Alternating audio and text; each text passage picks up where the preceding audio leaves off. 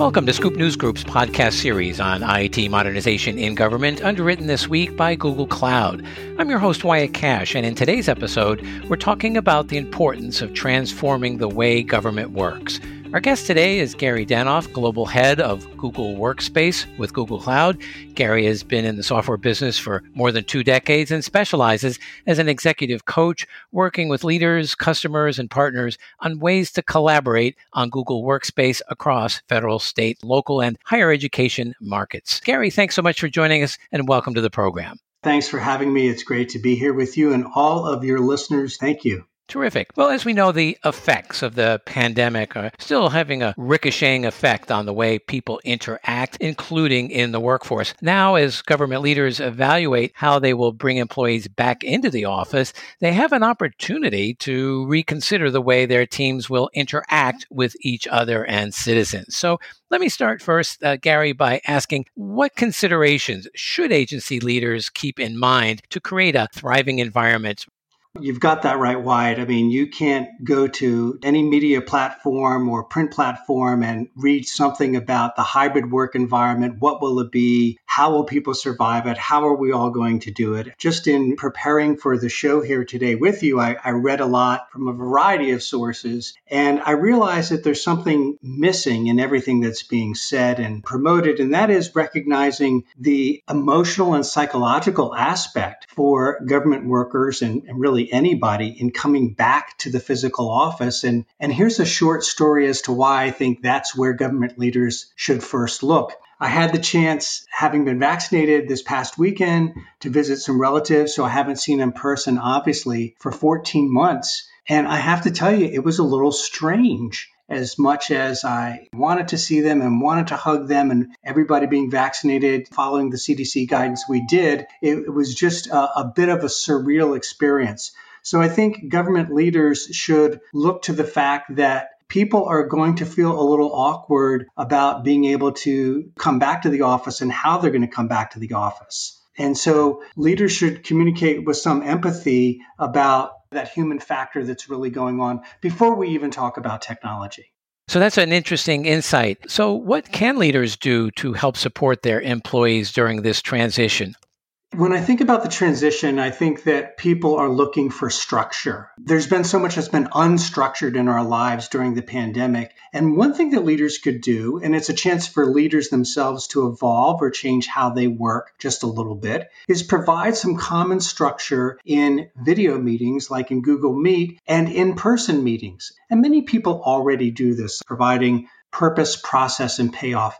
Hey, here's why we're getting together today. Here's what you can all expect. I've published an agenda in advance on a Google Doc that everybody can access very easily. People can comment into it. And so to the extent that leaders can conduct both in-person and video meetings, that is hybrid work environment, similarly, that will create some structure and psychological comfort for people participating in those meetings. We call that TEA, allowing people to kind of get at their thoughts, emotions, and actions. Actions are so important that will happen from a meeting and what's expected of them to get that done. Talking about collaboration and collaboration tools, what kinds of features should agency leaders be aware of or take advantage of in this sort of hybrid arrangement? There are so many tools out there. You know, there's Google Workspace, there's Microsoft O365, there's Teams, there's Slack, there's Workplace from Facebook. There's a lot of things out there, and really a lot of organizations are using many different things. I think the features in Google Workspace that existing and government customers who are new to Google Workspace should take advantage of, should really leverage, is frankly the one place, one interface way that you can get to collaboration, the way that you can have a doc, a slide, or a spreadsheet where everybody can comment in quite easily, color-coded, just jump right into it. You can incorporate that into a live video meeting. Then when you're back in the office real time, you can all be sitting around in a conference room or separated, working on the same document. So the ease with which you can do that with voice gestures, with keyboard gestures, and one day through augmented reality, those types of connections of the human to the technology will engage people more and make it more comfortable for them to shift rather seamlessly between working at home and working in the office.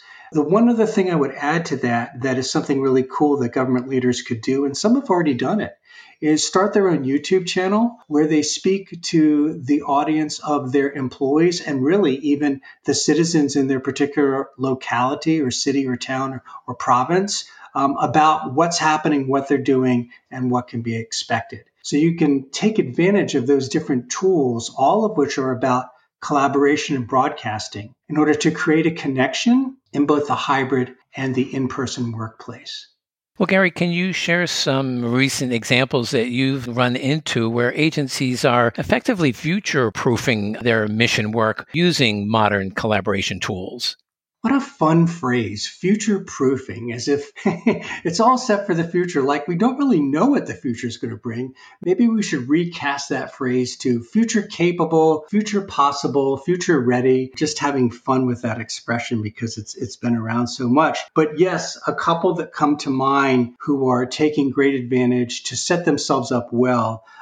The state of Iowa, for example, has virtual training and virtual inmate visitation where people who are incarcerated and are entitled to visit their loved ones or have visits, those can happen with proper governance and restriction using Google Meet and the meetings themselves being custodied and complied through Google Drive. The U.S. University Services University Health System, medical students with a great emphasis on security, they make all their training available virtually as well as in classroom. And the idea of simulated training using augmented reality with technologies that are likely coming from Google is something where they will be future-proofing what they offer and how they offer it. And again, keeping people connected in both the virtual and the in-person world, that is the hybrid world. And lastly, a couple of states have done a really heads-up, fast reaction plan for getting people back to work using both state and federal stimulus money. Both Wisconsin and Rhode Island have stood up virtual career centers where citizens can get help with things as fundamental as recasting their resume, online coaching sessions, and finding out where to apply, how to apply, and they can actually be walked through the application process using a combination of Google Workspace and some Google Cloud backend processes.